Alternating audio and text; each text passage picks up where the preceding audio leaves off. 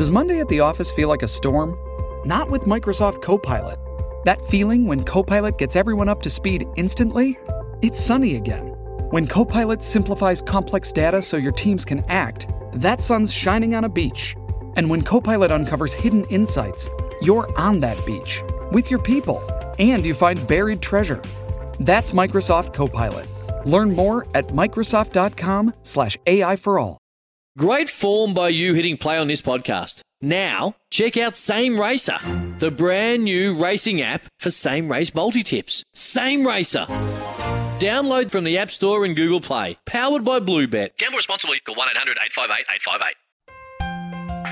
On 882 6PR, inspiring stories for Barra and O'Day. Don't miss out on the little moments, because the little things are everything. Hello, my name is Tim McMillan. Welcome to another episode of Inspiring Stories, brought to you by Barra and O'Day. Don't miss out on the little moments, because the little things are everything. My guest in this episode is an absolute legend of WA cricket, and a legend from a time that really has gone down in history as one of the great periods of cricket, although he may disagree because he was on the receiving end of some pretty torrid bowling, particularly from the West Indian fast bowlers, that famous group of fast bowlers through the 70s, 80s and 90s. I speak of Graeme Malcolm Wood. Graeme, thanks for your time. Welcome to the program. Thanks, Tim. We're very pleased to be here.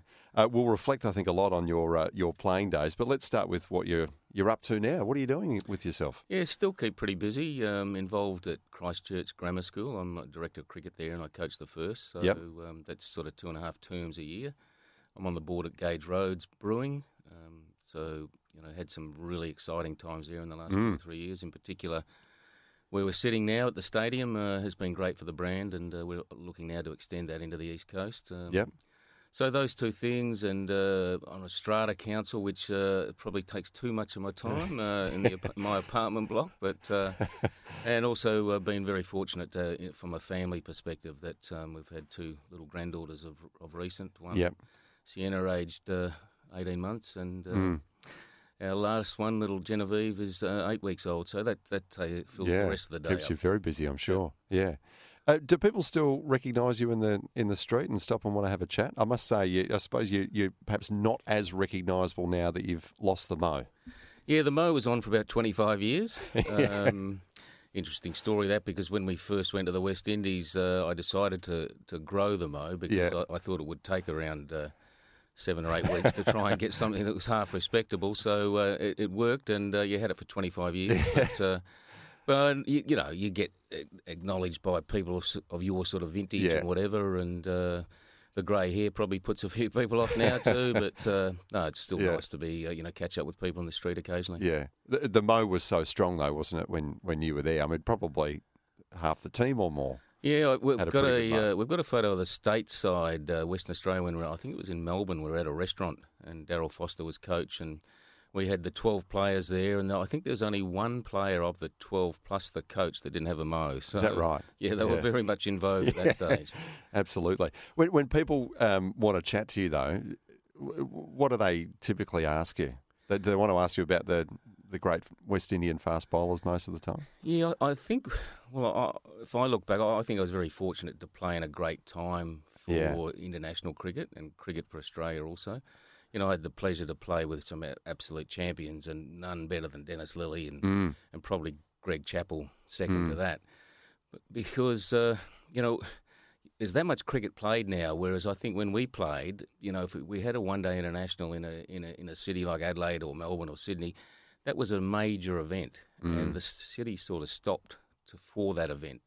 And, I think that's missed now a little bit, but certainly people ask about the West Indies, just how quick they bowled, and, the fact that they had 4 in the team and they had probably 3 or 4 waiting to get into the team. And I think a lot of them now still don't realise that my first tour to the West Indies was in 78, no helmets then. And that just seems suicidal, doesn't it? When you look back on it and you see some of the horrific things that have happened recently, it's crazy. It's crazy. But, obviously it's great that they've been accepted now and become commonplace. Yeah, you lived to tell the tale. Yeah, we did. Am I right in remembering, though, that even when you did wear a helmet, you didn't wear a grill? That's right. Yeah, never wore a grill. I just had the side pieces. Yeah. I don't think obviously the mechanics of them now they're so light and whereas then I think the grill was quite heavy. So I myself and I think Bruce Laird also didn't wear a grill. We used to just wear the side piece, but I wore a couple because of that, but certainly didn't get impacted on the skull, which is very pleasing. Yeah, and you had the motor. The motor protects it. Are you carrying any residual injuries from your playing days at all? Did you come out of it fairly well unscathed? The left hand is not too flash. Yeah, I had an operation there to get my knuckle removed so I could actually bend my hand. So you've had a knuckle removed? Yeah.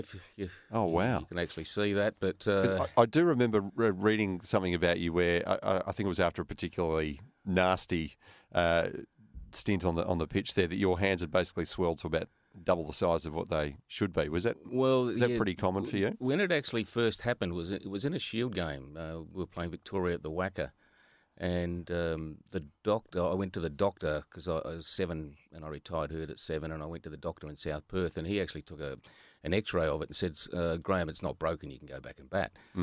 So I went back, had 3 or 4 needles when the wicket fell, and ended up making 70 odd, and couldn't get the glove off. And it had an X-ray the following week down at Fremantle Emergency. It was actually broken in about 3 places. Oh, so wow. How did he miss that? I won't mention the doctor.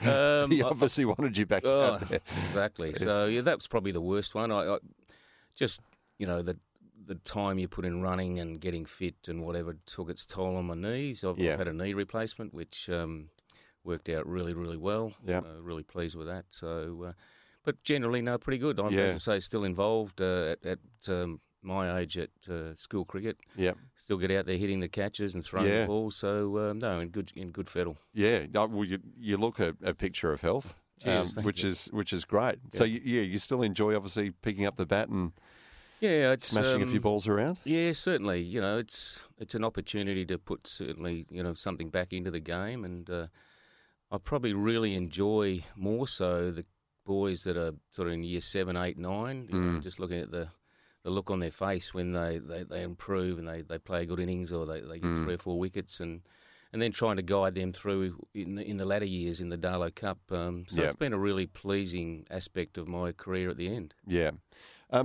Let's go from now to right back to the very start. Do you remember, when you mentioned seeing the look in the eyes of younger kids, year 7s and that sort of age, what's your earliest memory of picking up a cricket bat and falling in love with the game?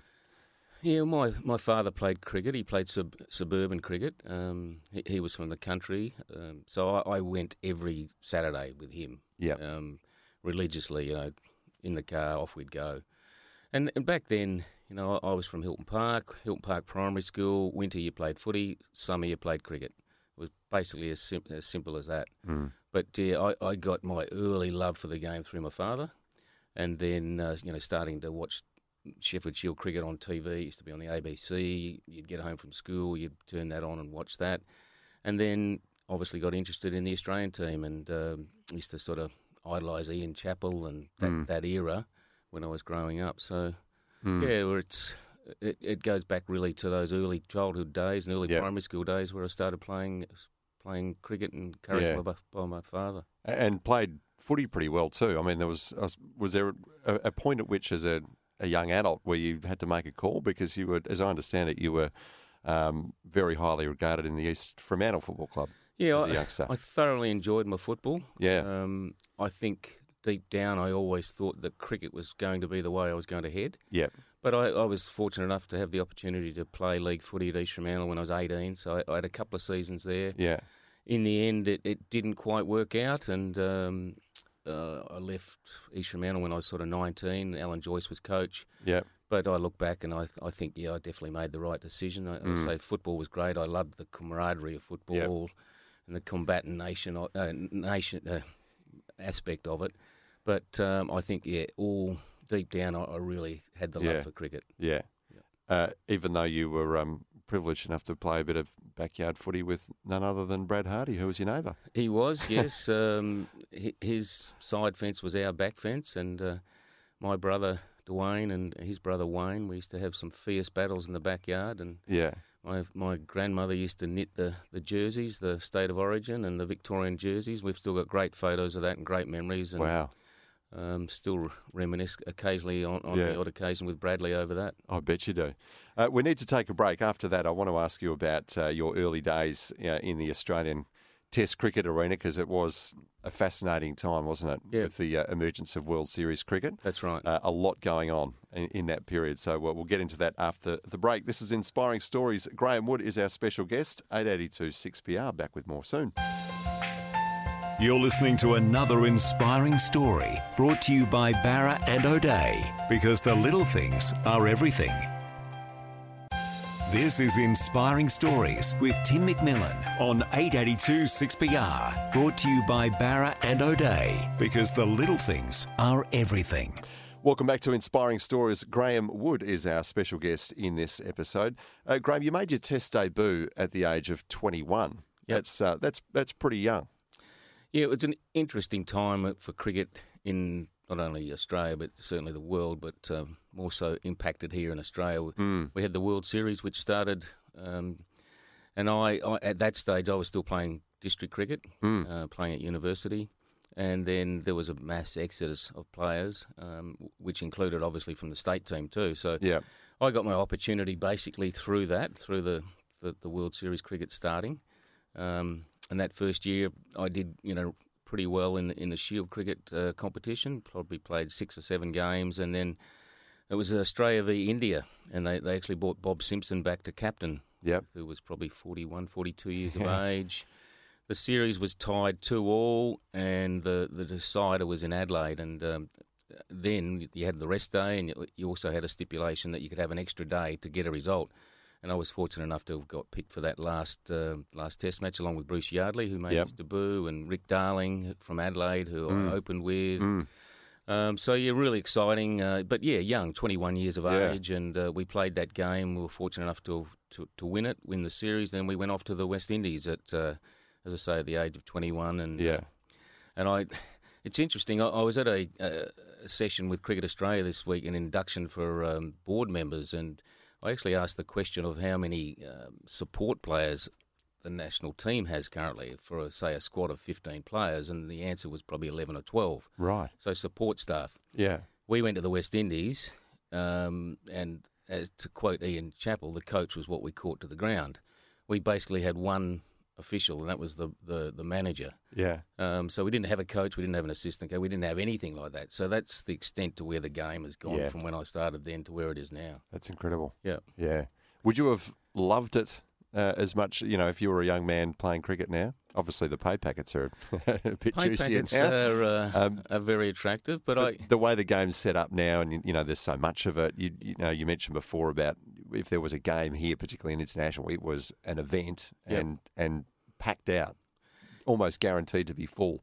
Now that the calendar is relentless, so many different forms of the game, it seems a little bit more fragmented now. Would you have actually enjoyed playing cricket now as much as you did back then? It's a very good question. I think probably not. The fact that you played a Test series and then you had a bit of a break, and I spoke to Kim Hughes the other day, and he was saying that he couldn't probably go through this the way it's played now. Yeah. And that's why we're no doubt getting these issues with mental health and stress, and because it is relentless.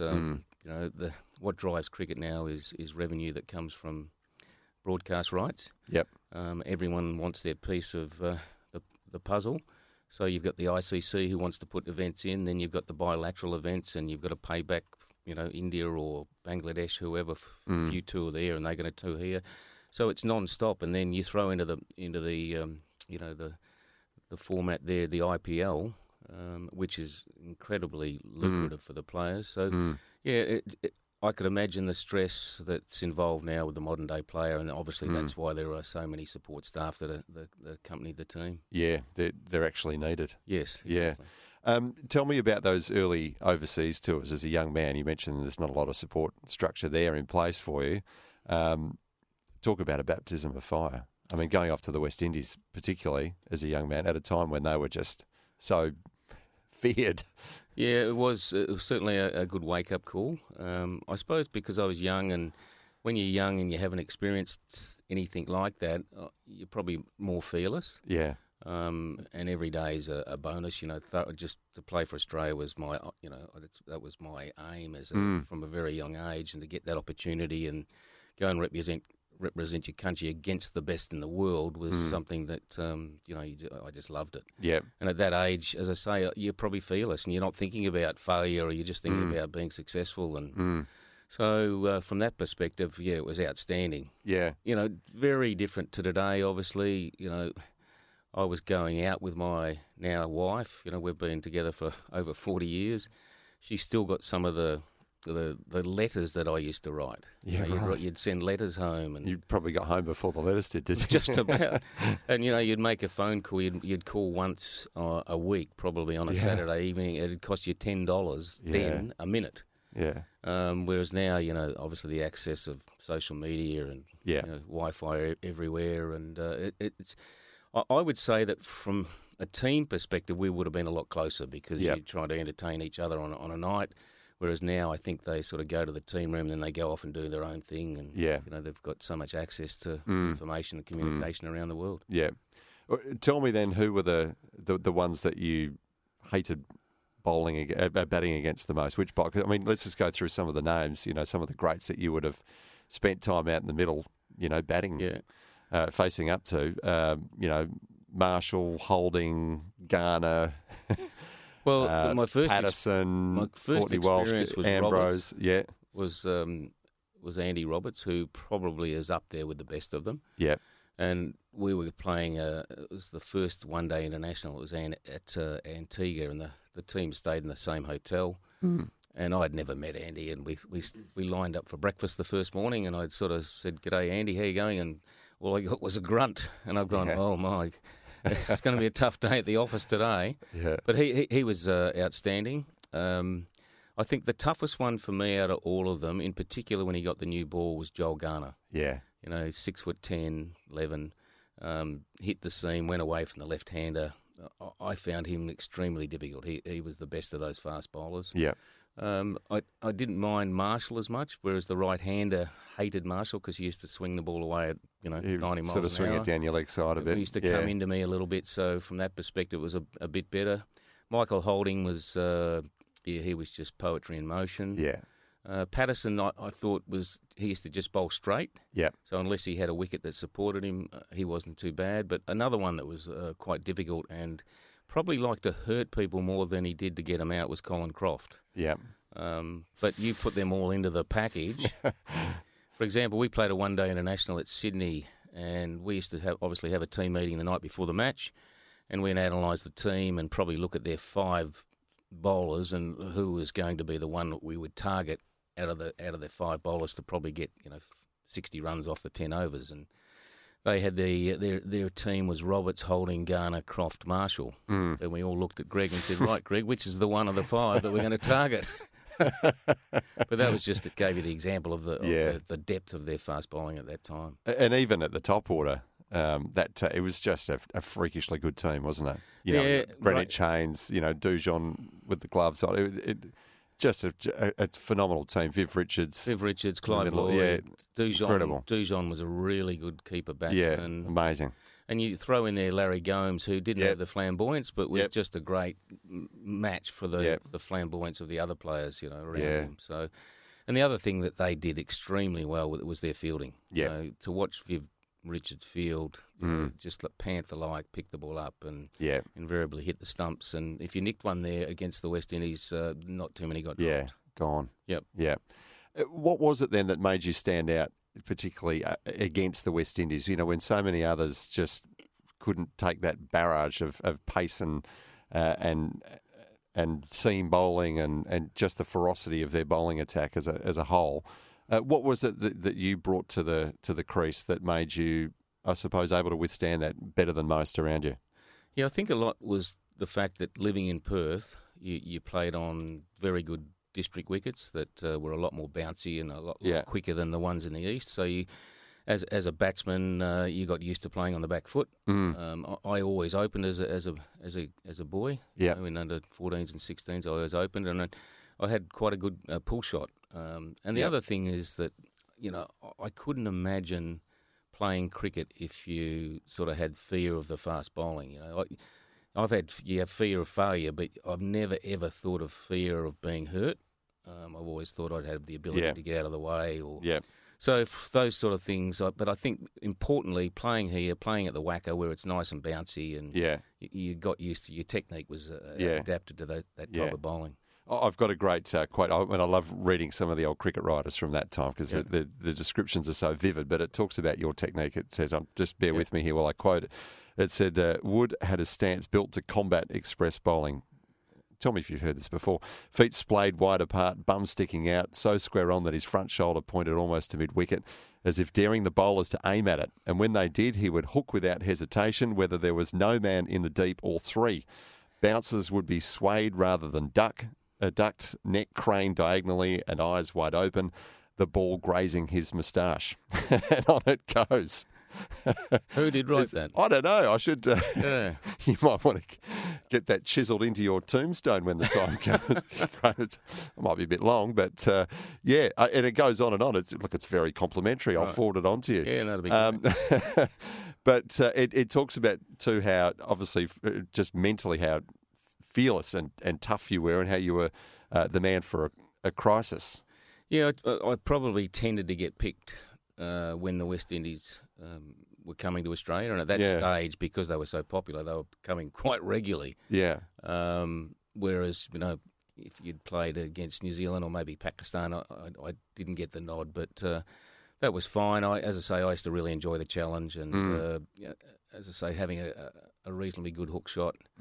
It did become difficult because the fact that they would then put two down behind the square behind square leg made it very difficult to be able to try and hook and get away with it. Yeah. So that did curtail it. Unfortunately, I would have loved to have seen the rule that you could only have one outside a certain area behind square leg, because I'd take them on then. But when they had two, it made it a lot more difficult. But as I say, I think whether it's the football background, the being in a contact game, but I certainly didn't have the fear, which, as I say, I just hesitate to think what it would be like if you did have that fear. Well, I have one of my earliest and most vivid memories of going to the Wacker as a kid was, I think it was a one-day game. I remember it was at primary school, so it was probably early 80s, and it was one of those classic scary Wacker pitches. The West Indies were bowling some pretty scary stuff.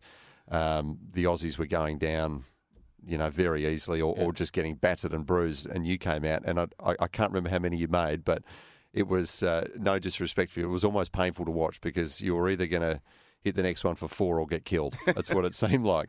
I remember the game vividly. I think it was a record crowd for the time of 28,000. All the kids had to sit on the grass because there weren't enough seats for everyone. On the grass, and very, very bouncy, fast wicket. And for some reason, I was batting six that day, and as it turned out, it was very, very good to bat six, because I was in early, but the early stuff had got out of the way before I got there. Yeah. Good memories. We need to take a break. After that, I want to ask you about the run-outs that were also a feature of your career as well. Perhaps you remember them less fondly than your starring innings, but we'll talk about that anyway. Graeme Wood is our special guest. This is Inspiring Stories. Back with more soon. You're listening to another inspiring story brought to you by Barra and O'Day, because the little things are everything. This is Inspiring Stories with Tim McMillan on 882 6PR. Brought to you by Barra and O'Day, because the little things are everything. Welcome back to Inspiring Stories. Tim McMillan is my name. Graeme Wood is our special guest in this episode. Graeme, we've talked about some of your standout innings, some of your scores, some of the incredible bowling that you had to withstand. Let's talk about the run-outs. One of the nicknames I think you had for a while was the Kamikaze Kid. Kamikaze Kid, yes. I think 4 times you were run out in your first 22 Test innings. What's the story there? What happened? Did you overestimate the speed that your batting partners had? Or that's probably right. Because I was quite quick between the wickets, and I was always on the lookout get a single, get up the other end. That I think good opening batsmen. What you're trying to do is get off strike. Yeah. Get the other, especially when it's a left and right hander. Yeah. When I first opened, I opened with Rick Darling. And, Yeah. still, great mates with Rick, and we had when you watch some of the replays, it's quite comical as to us diving around trying to get back into the crease and what the commentators were saying. But I think that was the key to it. I thought I could make it, but the other guys probably weren't quite as quick. And didn't say no. Yeah. Rick always thought, I can get there. I speak to Kim Hughes about it. We often reminisce about it. And he always said that, apart from one occasion, which we'll talk about later, but he always said he enjoyed batting with me because if he was fairly nimble on his feet, wasn't he? Yeah, but he always felt if he couldn't make it, he'd say no and we'd go back. Yeah. Whereas some of the other guys thought, no, we'll try and make it. And either them or myself just missed out on it. But... yeah, it certainly has plagued me over my career, and a lot of people love to remind me of it. But, you mentioned your mate Kim Hughes there. I think he still tells the story about the time he got run out. It was a good time in his life. His twins had just been born. He was playing well. I think he was playing here in Perth, and feeling like that day might have been his day. Maybe there'd be a double ton next to his name on the scoreboard, and. Well, you tell us what happened next. Yeah, I remember the game vividly. It was in Melbourne, and we were playing India in a one-day game, and he actually went home to watch the birth of his twin boys. Yeah, they were his first children, and he flew in that evening. I think got in very late, and we woke up the next morning and caught up with him on the way to the ground and walking over to the MCG and. He came out to bat. I opened, and he came in at about number 4, I think. And I reckon I could tell he was very, very tired and wasn't going to be very good for the team. So I thought I've got to run him out here and get someone else in. And I did it beautifully because he didn't even face a ball. No, and I think he said. You were obviously on strike. You sort of punched one to backward point, yelled yes, off he took. It went from thinking today's my day, maybe a double ton, to he was 5 yards short of the crease. Didn't face the ball. Direct hit, diamond duck on his way. I always remind him I got 98 not out that day. We beat India, and he took one for the team. Well, look, you're both still getting mileage out of that story. Did it ever trouble you though? I mean, because you did cop a bit of heat for it, didn't you, at the time? Oh, certainly. Yeah. It wore a bit thin after a while. Yeah. As I say, if I would bat with certain people, in particular, say someone like Kim or Greg Chappell, it was never an issue because they would just say no. Yeah. But I was an aggressive runner. But in the end, I don't know the full statistics over my full career, but I think it was probably worst early in my career, and it probably settled down later in my career, and definitely once I'd sort of finished Test cricket and continued to captain Western Australia, it wasn't an issue. But some people got long memories, and they still remind me of it. Yeah, maybe it was just the fact that your other teammates didn't want to get on strike to face Joel Garner with a new ball. Can understand that. So it wasn't something that plagued you as a kid then, playing cricket. You weren't the kamikaze kid as a kid. No, definitely not. As a kid, I was only quite small, and really. The only way I could score at that time was to play pull shots, to be able to hit a boundary, because I didn't have the strength to hit it through the field. And, you reminisce with other people, and you talk to Mike Hussey, and he's exactly the same. And that's so from that perspective, you didn't run too many short singles because you couldn't get it through the field or you couldn't get it into the gap. So just wait for the short one. So, when you played more of your cricket, towards the back end of your career with WA, it was a time of great success there as well. Multiple Sheffield Shields. That must have been, as you reflect on your career, a great highlight as well. Right up there with making tons for Australia. Yeah, again, it was a controversial time when I played, because when I sort of took over the team for Western Australia, it was the time of the South African departure, and we lost, 14 to 15 of the top players went to South Africa. And I don't think I was ever groomed to be a captain when I was playing earlier. And it got to the situation, I think, where they probably thought, well, we're looking at the list and a lot of our senior players have gone to South Africa. Woody's probably the only one that could do it. Yeah. So I was probably thrust into the role, but thoroughly enjoyed it. The first year we won the McDonald's Cup, we had a really young team. We had some good kids, good players coming through like Moody and Valletta and Peter Capes and blokes like Todd Breman and Andrews. And then we developed a very, very close-knit team and a very regular team. I think our top six hardly ever changed. And state cricket then, if you're in the national team, you played 8 out of the 10 Sheffield Shield games. So there wasn't this. If you're in the national team, you've got another Sheffield Shield side basically. Well, that didn't happen then. Yeah. And the great thing about Western Australian cricket was we all had a love for the cap, and when you come back from the Australian side, you wanted to play for WA. Yeah. You really were desperate to play for WA and have success. So that was, from being a captain, that was a great, thing that I had in my favour. Fact that I was the consistent captain too. I hadn't gone off to play Test cricket at that stage, and I was captaining Western Australia virtually on a full-time basis. So we got consistency in captaincy, we got consistency in our team. And we won 3 Sheffield Shields in a row, which is unheard of. And it was we had a very good attack. We had guys like Reid and Capes and a bloke named Matthews who was outstanding. Took 55 wickets in 2 seasons.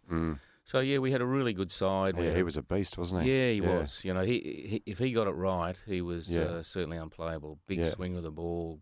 And when he got his action right, he was quite quick and could thump it with the bat too, couldn't he? He could, yeah. He put Ray Bright into Gloucester Park, didn't he? Yeah, I sent him in as a night watchman the night before, and he got through. And then the first hour the next day, he was just wasting time. And I sent out a fairly terse message at drinks, and the big fella, Big Squatch was his nickname. He cracked it and thought, I'll show you. So he took on Bright and he hit him through a 6 that nearly went over the Farley stand. Yeah. And, got a quick 50. So certainly the message worked. And message received. It was. There you go. But it was a great era for Western Australian cricket. But I was fortunate too to have come into Western Australian cricket with the likes of Inverarity and Marsh and Hughes and Lilly, and there was an expectation you'd win. Every time you played for Western Australia, in particular at the Wacker, you never lost. No. So I think I played in 6 or 7 Sheffield Shield victories, and it was a great part of my career. It's a very fond memory. Yep. You mentioned the South African breakaway there, the Rebel Tour. Yep. Again, you played in a pretty extraordinary time, didn't you, early on with World Series cricket coming in and just shaking things up, and having a permanent effect on the game, really. And then the Rebel Tour was every bit as controversial at the time, wasn't it? It certainly was, and I was involved in the controversy because I initially said I was going to go to South Africa. Yeah. And then we were approached by Kerry Packer at the time, and there were 3 or 4 other players that were approached and said, we would like you to certainly stay. And it was a controversial time, and quite a stressful time at that stage. And fortunately for the players that went, because they were all threatened to be banned from the game. And as it worked out, they once they'd completed their 2 years in South Africa, they come back and started playing for first class cricket in Australia. Were you glad you didn't go? In hindsight, exactly, because I would never have got the opportunity to captain Western Australia and would never experience that success of captaining WA and being involved in that team. Yeah. So much to talk about, but I want to hear what you've been up to in more recent years. We need to take a break. We will be back with Graeme Wood right after this. This is 882 6PR. You're listening to another inspiring story brought to you by Barra and O'Day, because the little things are everything. This is Inspiring Stories with Tim McMillan on 882 6PR, brought to you by Barra and O'Day, because the little things are everything. Welcome back to WA's Inspiring Stories. We are hearing the inspiring story of Graeme Wood in this episode. Graeme, tell me about the time when you were finishing up your playing career, just what was going through your mind and whether you felt it was the right time, the right call to make. Yeah, I suppose I was fortunate back then to think that okay, cricket's finished. You know, it's been a great ride. I've really enjoyed it. It's been very good for me, but it's finished. You know, I've got to move on now and got to get into something that I, you know, can have a career with. And I always remember approaching the Swan Brewery about an opportunity there, and the Swan Brewery at that stage said that I probably wasn't suited for the industry, whereas... Why was that? I've got no idea to this day. You weren't drinking enough of the no, product. Got no idea to this day. And, but CUB approached me, and for Swan to say that made me fairly determined, as you can imagine. And I started off, you know, at the bottom. I started off as a rep with CUB, and then eventually the Foster's group, and ended up running WA and South Australia and NT, and you know, it was a really good decision for me to go with CUB. It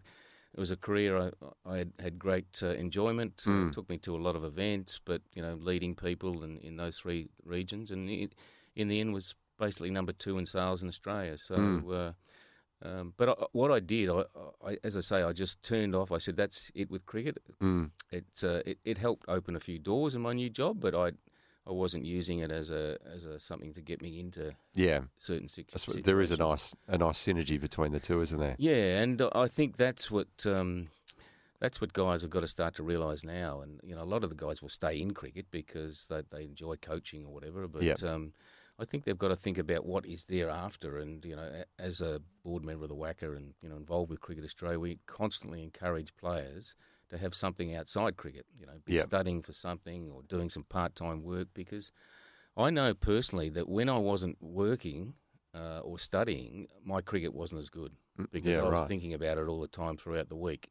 And then I'd go to the match and I'd basically played it over 5 or 6 times in my head, so I was probably mentally tired. But when I was working and then going to cricket and vice versa, going from cricket back to work, I'd function in both of those far better. So that's something that, you know, you look at an example from football like Matthew Pavlich, for example. Like he's done his masters and he's studied throughout that, and he's done something outside football. And it's very, as I say, it's high on the agenda. That it's healthy mentally. It doesn't get you involved in other things. So you know, I think if modern-day players that certainly don't want to stay in the game can look at something, and once cricket's finished, they take it on with gusto and say, well, this is going to be my career for the next 30 years. Yeah.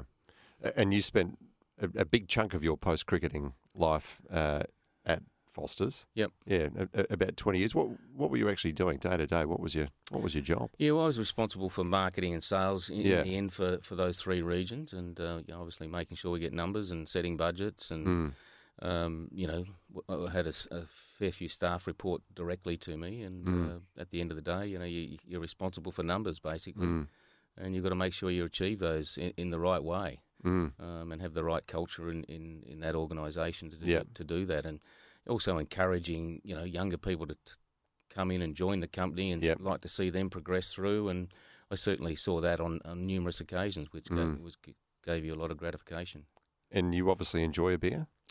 Yes, I went into the wine industry there for about 5 years. Yeah, which was a great education. It was Treasury Wine Estates, but deep down, beer man. You're a beer man, ultimately. Deep down, beer man, and now a craft beer man. Yeah, absolutely. So, you've come back to it. That's it.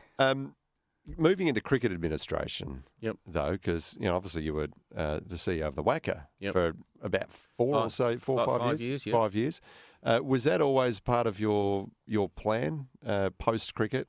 Obviously, you've taken a bit of a side step into the beer world for a little while at Foster's, but was it always an ambition to get into cricket administration as well? Not really. I was probably at a stage where I was constantly being asked to go and relocate into the eastern states. I'm a Perth man. I'm a Fremantle man. I think it's a great place to live. You know, it's Western Australia's the best place to live in the world. I didn't want to do that. I was on the board at the WACA. Tony Dottermaid was CEO at that stage. He had an opportunity to go to Victoria.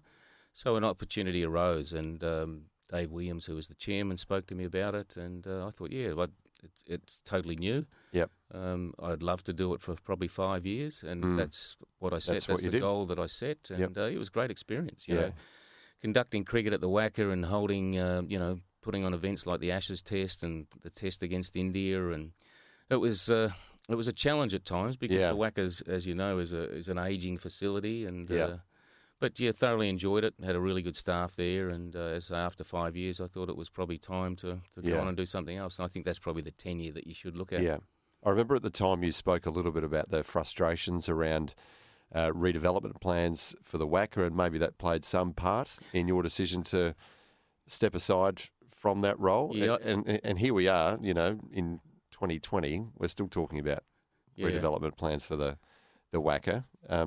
Should we have come to some sort of conclusion to that by now, do you think? I think it was a good opportunity there for the WACA. I think eventually, the stadium is going to always hold the big events. And, this is a magnificent stadium. It's the best in Australia, maybe the world.